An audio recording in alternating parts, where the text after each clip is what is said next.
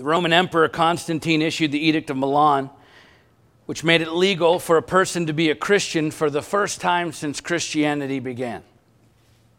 Effectively, it was ending almost 3 centuries of state-sponsored persecution of the church. And then 67 years later, largely in response to Arianism, a false doctrine that was creeping its way into the church, the new emperor, Theodosius I, issued the Edict of Thessalonica in 380 AD, making Christianity the official state religion of the entire Roman Empire. And in that sweeping and truly astonishing move by the government of Rome, Christianity went from being counterculture to mainstream culture. And in the centuries that followed this profound change of status, what turned out to be a cataclysmic shift for the church in the 4th century was considered by most to be the triumph of the church over the world. In retrospect, many now consider that defining moment to actually be the triumph of the world over the church. Because for the first time in history, you could profess faith in Christ without it costing you anything, without having to change anything in your life. You could now claim to be a Christian without there having to be any real meaning or significance to that claim other than for the purpose of social acceptance. Because as a Christian, rather than being an outcast of society for following Christ, you are now simply being a responsible and patriotic citizen of Rome by claiming to be a Christian, because of course it didn't make sense anymore. If you wanted to be accepted by the culture, it didn't make sense to claim to be anything but a Christian. And out of that came the rise of what we know today as cultural Christianity, which is what most of us here were raised in.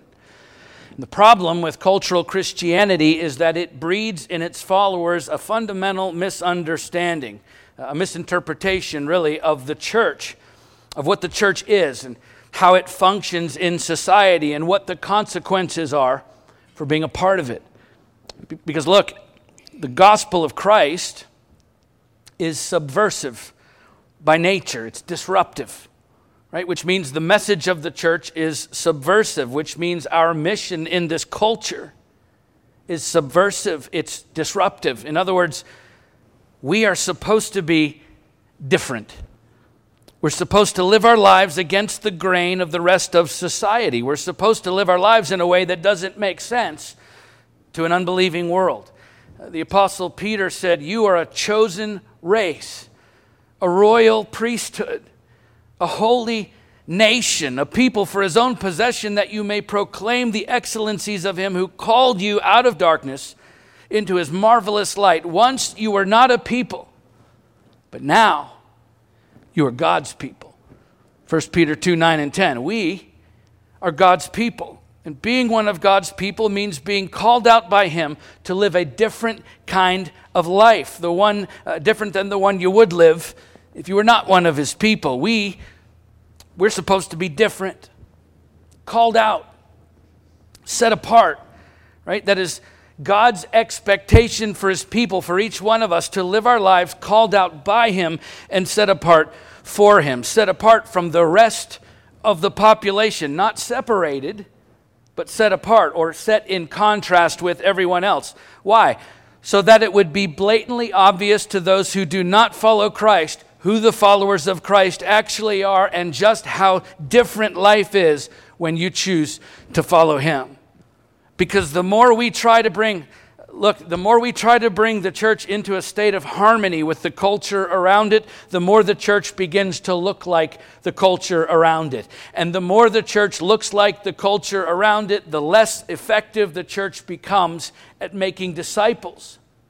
Right? Because why would anyone who is not a part of the church be interested in the life of the church when it looks just like the life they already have?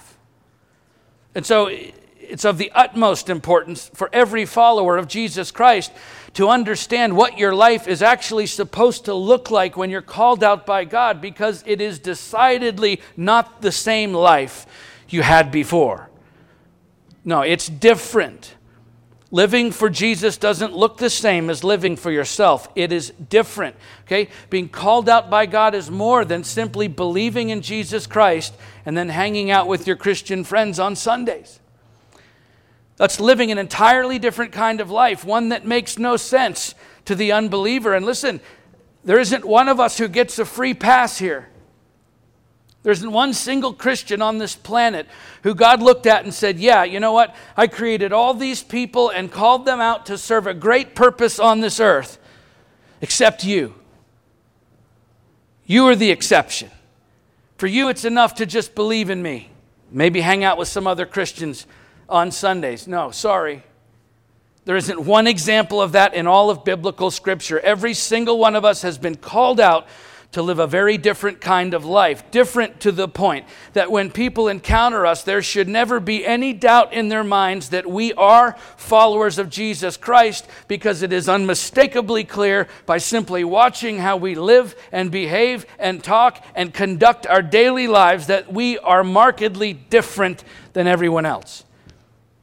And listen, it's easy to blame the church as an organization for looking too much like the secular culture today. And if you come here regularly, you know I'm plenty critical of the church as an organization at times, as we should be. But it's easy for us to point to that, the church as an organization, for looking too much like the secular culture today. It is far harder to take a long, honest look at ourselves individually in the mirror and then consider how our lives are actually different, if at all, from the rest of the world. But that's exactly what we need to do, because it's not the organization of the church or its structure or its size or whether we meet in big buildings or in people's homes. It is none of those things that separates us from the rest of the world. No, it's how each of us lives our lives day by day that separates us from the rest of the world. The fact is, listen, the church looks just like the world when we look just like the world. But God called us out of the world to be different. English theologian John Stott once said, instead of always being one of the chief bastions of the social status quo, the church is to develop a Christian counterculture with its own distinctive goals, values, standards, and lifestyle. A realistic alternative to the contemporary technocracy, which is marked by bondage, materialism, self-centeredness, and greed. Christ's call to obedience is a call to be different, not conformist. Such a church, joyful, obedient, loving, and free, will do more than please God. It will attract the world. It is when the church evidently is the church and is living a supernatural life of love by the power of the Holy Spirit that the world will believe. It's exactly what we see happening in Afghanistan right now. Because God called us out of the world to be different.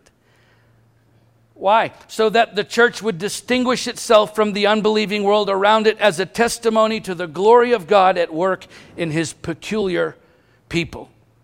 The Apostle Paul said that God saved us and called us to a holy calling, not because of our works, but because of His own purpose and grace, which He gave us in Christ Jesus before the ages began. 2 Timothy 1:9. He wrote that to Timothy from a Roman prison in regard to the church in Ephesus, just after he wrote the same message in his letter to Titus in regard to the churches in Crete. Paul was writing from different circumstances to different people in different churches at different times in different contexts with the exact same message. Because Paul understood that as Christians, no matter where or when or how we are living on this earth, every one of us was called out by God before time itself to be different, to be set apart for our good and for His glory. And so in the second chapter of this letter, we're going to see just what that looks like as we continue our sermon series, working our way through Paul's letter to Titus. And just as a brief review, in case you missed chapter 1 last week, Paul is writing to Titus, who Paul left behind on the island of Crete to put the churches that Paul had planted there back into order, because there were leaders in those churches all over the island who were beginning to actually lead people away from Christ through false gospel teaching and actually false gospel living. And so this letter is an instruction manual for Titus, for the churches in Crete, and indeed for us today on what it looks like to be called out by God, the different kind of life that is, and how to model and teach that life to one another as members of His family the church. So let's pick the story up where we left off last time, then at Titus chapter 2. We'll begin by reading the first 10 verses. So Titus 2, 1 through 10. But as for you, teach what accords with sound doctrine. Older men are to be sober-minded, dignified, self-controlled, sound in faith, in love, and in steadfastness. Older women likewise are to be reverent in behavior, not slanderers or slaves to much wine. They're to teach what is good, and so train the young women to love their husbands and children, to be self-controlled, pure, working at home, kind, and submissive to their own husbands, that the word of God may not be reviled. Likewise, urge the younger men to be self-controlled. Show yourself in all respects to be a model of good works, and in your teaching show integrity, dignity, and sound speech that cannot be condemned, so that an opponent may be put to shame, having nothing evil to say about us. Bondservants are to be submissive to their own masters in everything. They're to be well-pleasing, not argumentative, not pilfering. That means don't steal from your boss, but showing all good faith, so that in everything they may adorn the doctrine of God, our Savior. So Paul opens this second chapter with, but as for you, teach what accords with sound doctrine, meaning, hey, Titus, in contrast with what everyone else is saying and doing in the church right now, instead, you should teach what accords with sound doctrine. And what Paul's talking about here is more than just teaching God's word through the proclamation of it, by the way. He's also talking about living out God's word. So he's building on the theme from the first chapter last week, where he stresses the power of the word of God preached or proclaimed. And so when you read this opening to chapter 2 in the original Greek language, the idea behind the phrase, teach what accords with sound doctrine, becomes very clear. It has to do with right living and right thinking, right? Not just right thinking, but right living. And that shows up in several other translations. If you're reading the Living Bible, it says, speak up for the right living that goes along with true Christianity. If you're reading the New Living Translation, it says, promote the kind of living that reflects right teaching. So you get the idea. When Paul says, teach what accords with sound doctrine, he's saying, speak it, yes, proclaim it, but also live it, model it, and hold others accountable to do the same, which is why in verses 7 and 8, he says, show yourself in all respects to be a model of good works. In your teaching, show integrity, dignity, and sound speech. Don't just tell people, but show them. And sound speech that cannot be condemned, he says, so that an opponent may be put to shame. They're going to hear it and they're going to see it in your life. In other words, don't just say what is right, Titus. Do what is right.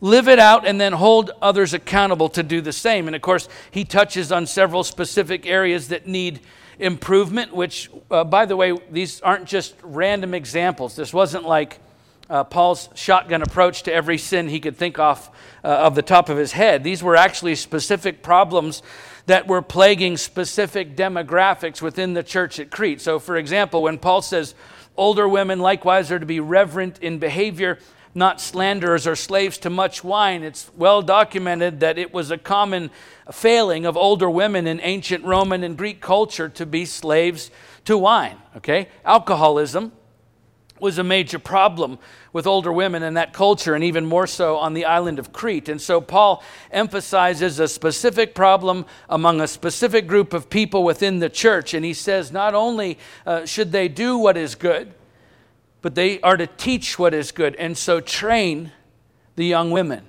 Okay, so in other words, do what is right and hold others accountable by teaching them to do what is right as well. And so he goes through all of these specific problems that are rampant in the church. And then in verse 9, he circles back around to a word that he uses more than once in the first section of chapter 2. And it's actually the one problem here that sums up all of the others. And that's the word submission. The word submission, hupotasso, it's in the Greek. It's the same verb that's used to address Christians in all sorts of other situations in the New Testament. So when he says bondservants are to be submissive to their own masters in everything, that applies all throughout the the New Testament in many other situations in context other than bondservants and masters. In other words, the need for the people of God to submit to one another was not unique in this situation to slaves and masters. It was and is, according to Paul, the duty of all Christians in response to appropriate authority in their lives, right? Within the church, within our families, in our friendship structure, however it is, right? It is the duty of all Christians in response to appropriate authority in their lives, proper submission. And the lack of it, Paul says, was what was ultimately causing the problems within the church. The believers were not willing to submit themselves to one another, right? Whether, again, that was in their marriages, their families, their work, their teaching, or in their service to the church.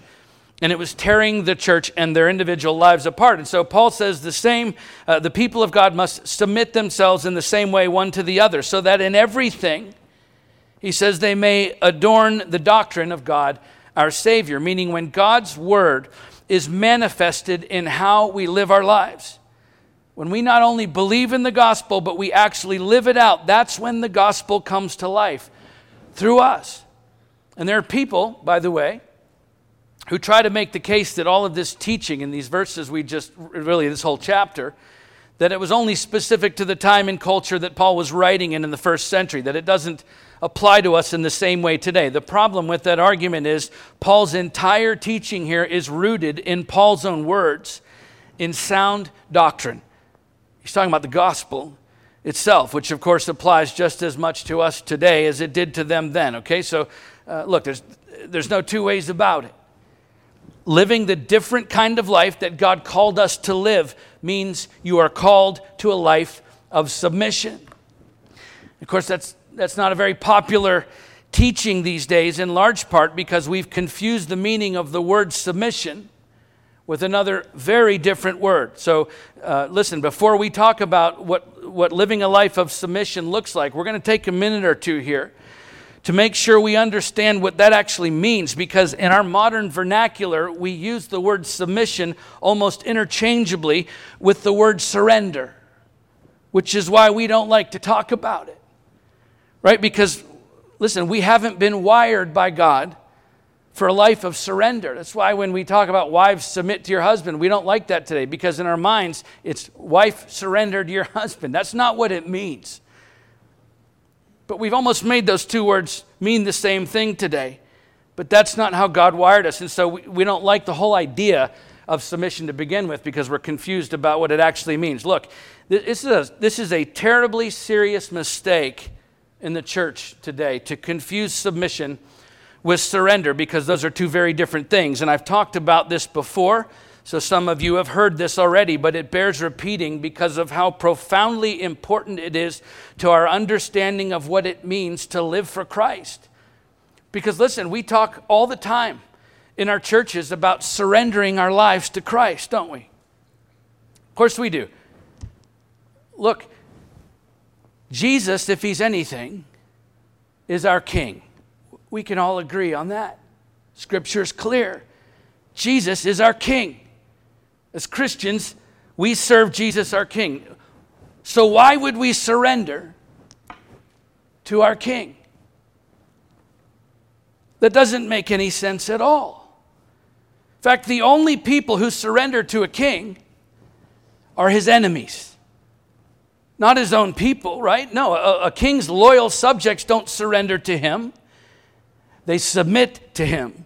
And the difference couldn't be any more important. In fact, the Greek word for submission was the word used in ancient literature to describe a company of soldiers as they stood at attention or kneeled before their king and saluted their commander. They were declaring as they stood there or kneeled in front of him that they were ready to take his orders. That couldn't be any more different than surrendering to their commander. The only person who surrenders to a king is his enemy. A soldier doesn't surrender to his commander. For all of you who have been in the military, right?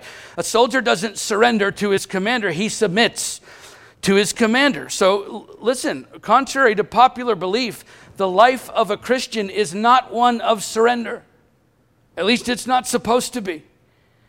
And yet if you've grown up in the church, you've no doubt been taught to surrender your life to Christ. In fact, I'd wager you've heard that as a Christian probably more times than you can remember. It is one of the most common and oft-repeated ideas in contemporary Christendom, surrendering your life to Christ. We're told to lift our hands as a universal sign of surrender to God. We sing songs about surrender. In fact, it's hard to find a set of worship songs in church these days that doesn't include at least one call to surrender. And look, many of those are great songs, and by the way, I think they're certainly well-meaning. The problem is, we are never told in all of biblical Scripture, not once, to surrender our lives to Christ. It is not in the Bible. In fact, the concept of surrendering your life to Christ is not only not in the Bible, it is unbiblical. Nowhere does the Bible teach us to surrender our lives to Christ. What the Bible does teach us over and over and over again is to submit our lives to Christ. And the difference is profound. When a soldier surrenders, he bows before the enemy king, lays his weapons down, and says, I give up. When a soldier submits, he bows before his king, picks his weapons up, and says, what are my orders?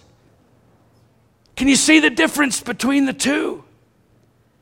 Surrender is an act of resignation. Submission is a call to action. That's why God never calls us to surrender. Because the last thing He ever wants us to do is give up. No, He wants us to get up, pick our weapons up, and get in the fight. Yet we wonder why so much of the church is so weak and listless and ineffective today. It's because we're all too busy surrendering our lives to Christ. We think we're doing something great, something sacrificial, when actually it's just the opposite. We need to stop surrendering our lives to Christ. We need to stop teaching that in the church, because the easy thing to do is surrender, lay our weapons down, and then remain in a peaceful state of resignation while other people go out and fight the good fight, like our friends in Afghanistan. Look, the infinitely more difficult choice by far, the choice that requires deep personal sacrifice and ongoing commitment, is to submit yourself to Christ, because that means you have to get up and get in the fight, which is hard. It's messy. Sometimes you get bloodied and beat up. Sometimes you have to do exceptionally difficult things. You have to take ground. You have to go to battle with the enemy. You have to tear down strongholds and snatch others from the fire. In fact, the only thing you never do when you're following Christ is surrender. The overwhelming message of the Bible to Christians is never surrender. Yet because the idea of surrendering all has become the mantra of the modern church, that concept has permeated nearly everything we say and do, to the point that total surrender has become the ultimate goal for the modern Christian. And all the while, God is beating the drum of war, calling us not to surrender, but to submission. Submission to follow our King into battle, to stand up and fight for the gospel, to fight for those who cannot fight for themselves, to fight for holiness in our own lives and in the lives of others, to fight for the truth, to fight for His kingdom to be established on earth as it is in heaven. And I can't help but picture God as His own army of followers surrenders en masse before Him. I can almost hear Him saying, "What are you doing? I never told you to surrender. I told you to put on the whole armor of God and take up your weapons and go fight the good fight. Yes, I'll go before you. Yes, I will fight for you. Of course, I'll never leave you or forsake you, but I want you to follow me into the battle." Surrender is not the way. And listen, when surrender becomes a part of the culture of the church becomes feckless, impotent, and weak, which is not God's design for us. And you want to know why this is probably more important for us to understand right now, more than ever before in our lifetime? It's because the culture around us is becoming more and more hostile toward the kingdom of God by the day. And if our posture is already one of surrender, then when the heat gets turned up on the church, and it will, we'll lay our weapons down and let the enemy walk right over us. You understand, I'm not talking about fighting against the world. We're supposed to rescue the world. I'm talking about fighting the dark spiritual forces of a very real enemy who has this world in his clutches. We're supposed to fight for the world, to save the lost by snatching them out of the fire, as Jude, the brother of Jesus, says. But listen, we can't do that if we're constantly resigning ourselves to a wonderful state of peaceful surrender, which without a doubt is a peaceful way to live your life. Sure, your enemy won't fight you when you surrender to him. So yes, surrender is an easy way to achieve peace in your life as long as you don't mind being subjugated by your enemy. The problem is, that's not God's will for his people. No, his will for us is to get into the fight. As messy and risky and difficult and demanding as it may be, our King is calling us to stop surrendering and instead submit to his orders and get in the fight. That's what Paul, by the way, is calling Titus and us to do for the church. What that looks like is us fighting for each other when no one else will. It's holding each other accountable, loving each other enough to speak the truth even when the truth is hard to hear.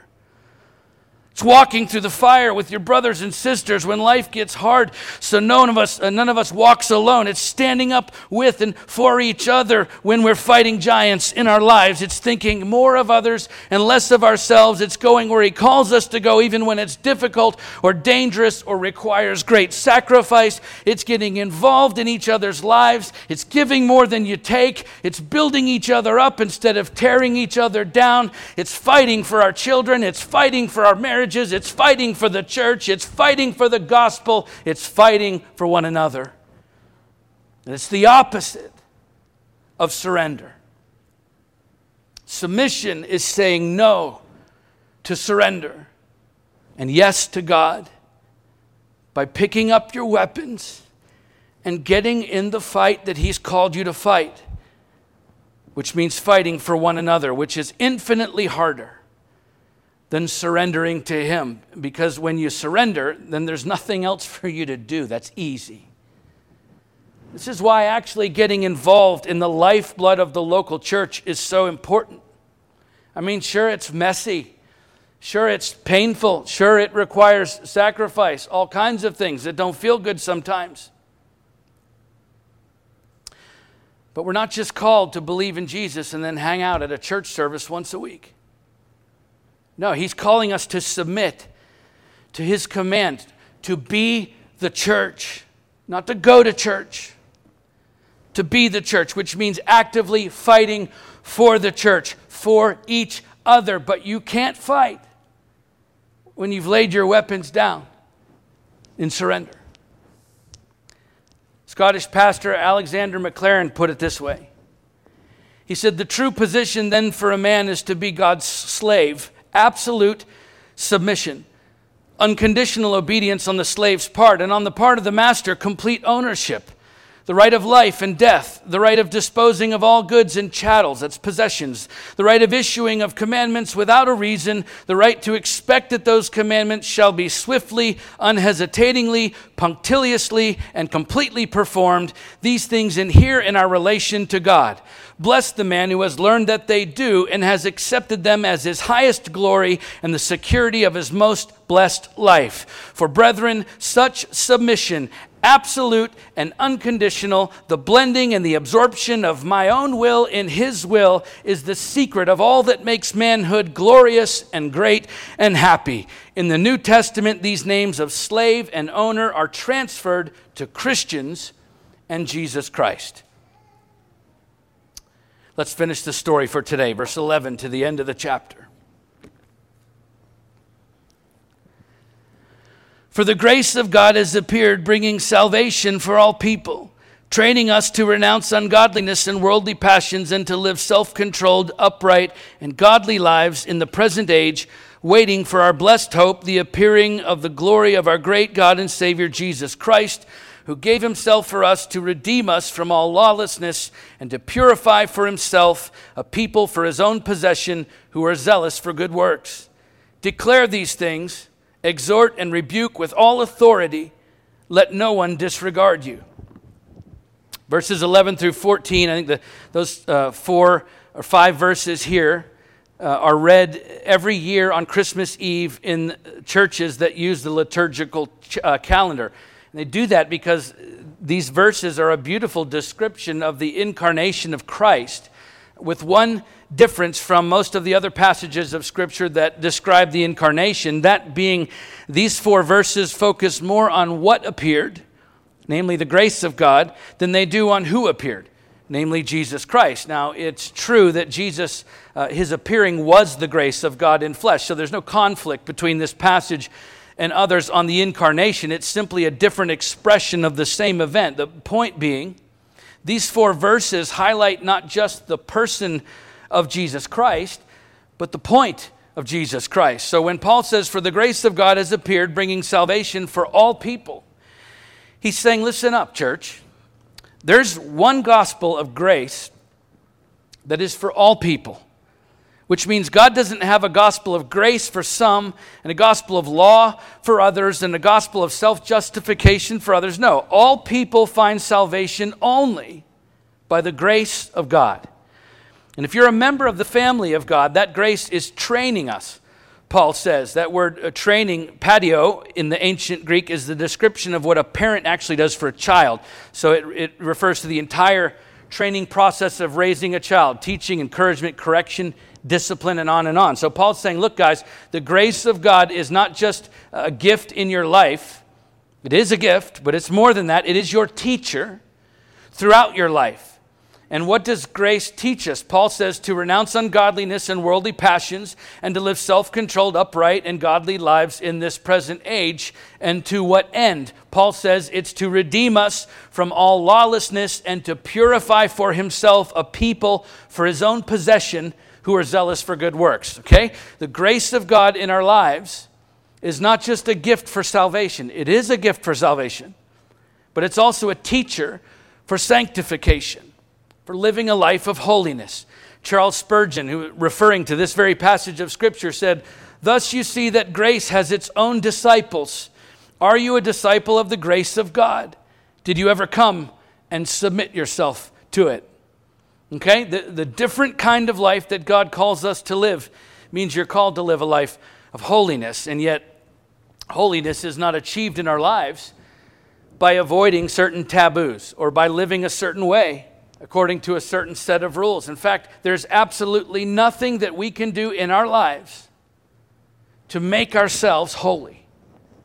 In fact, the most religious people in the history of the world have proved that beyond the shadow of a doubt.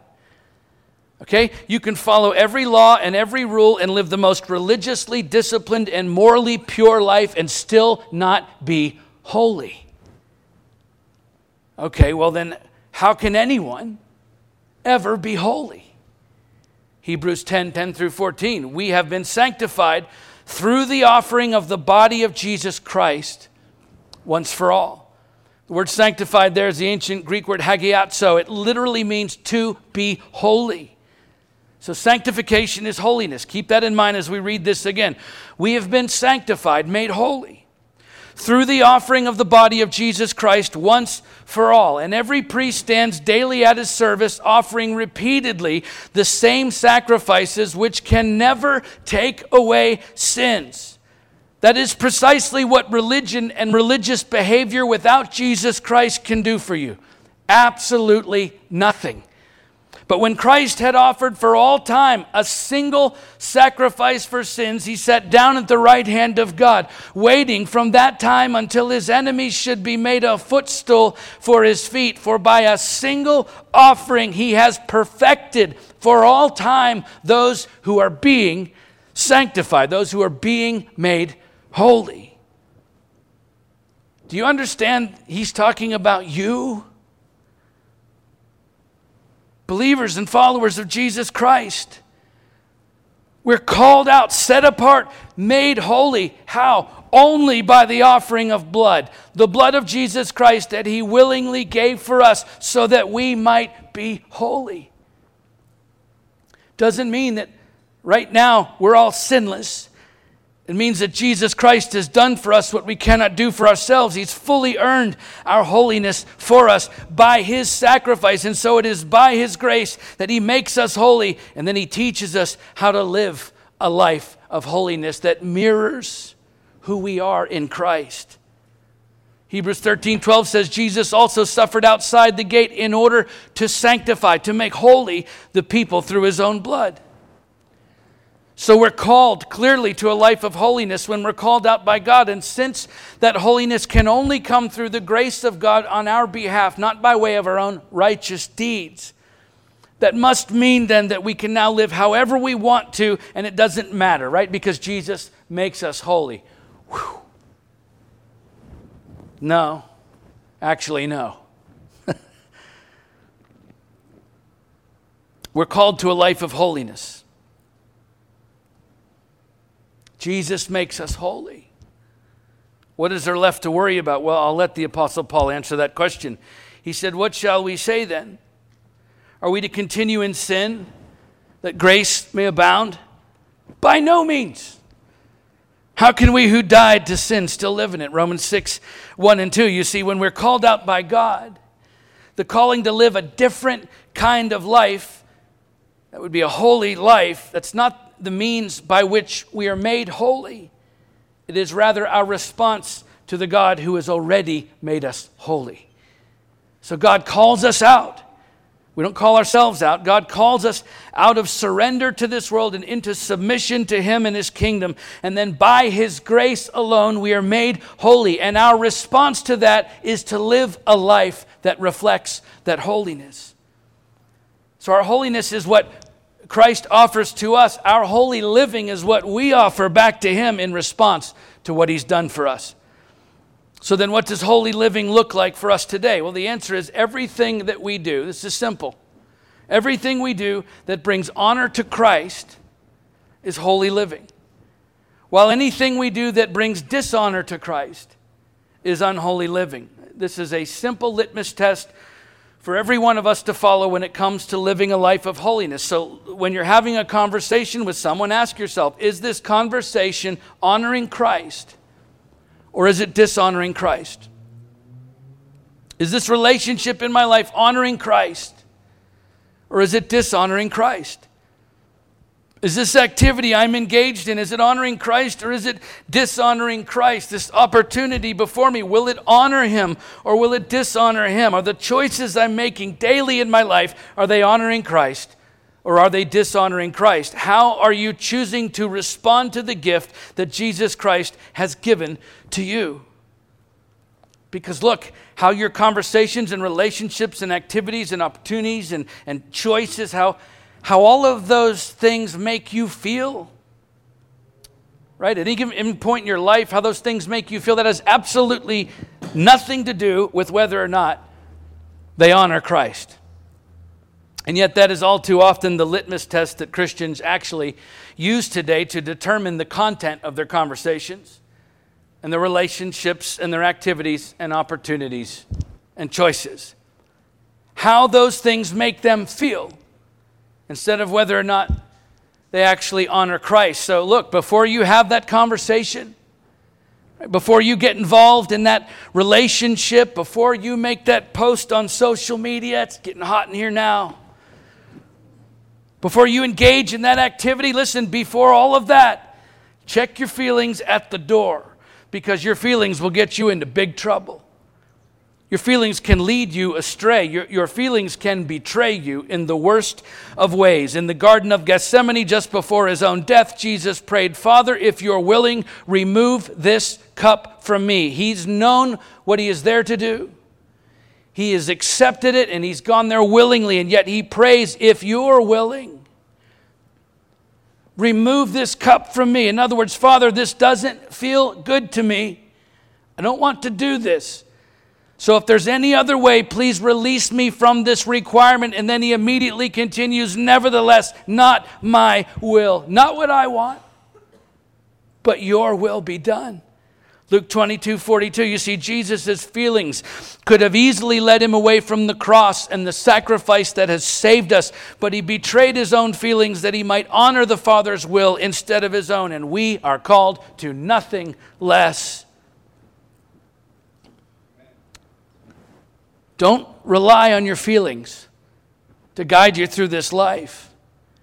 Rather, if you will measure every conversation, if you will measure every relationship and activity, if you will measure every social media post and every choice that you make based on how Christ-honoring it is, you will actually at times have to betray your own feelings to do what honors Him, which is not something that comes naturally to any of us, which is also why doing so screams to the rest of the world that there's something profoundly different about you, which is exactly what this world needs to see when they see us. Okay?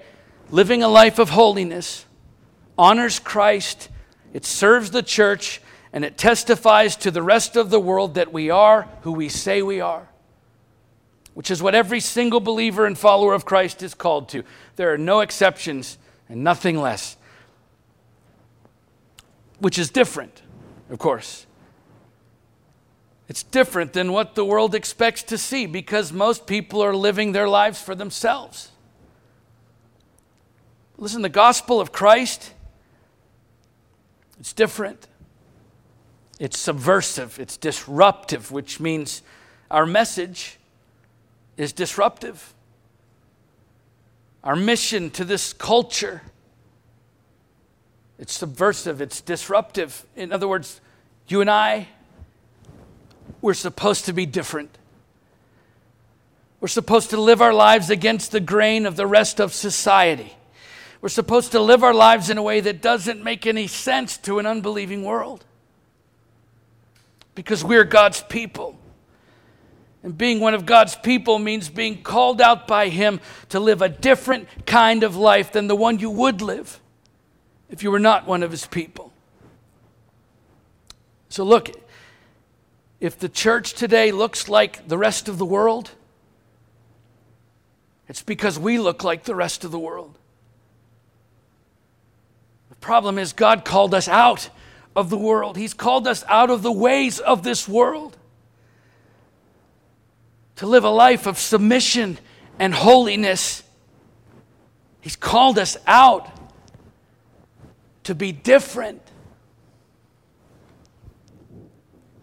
Let's pray.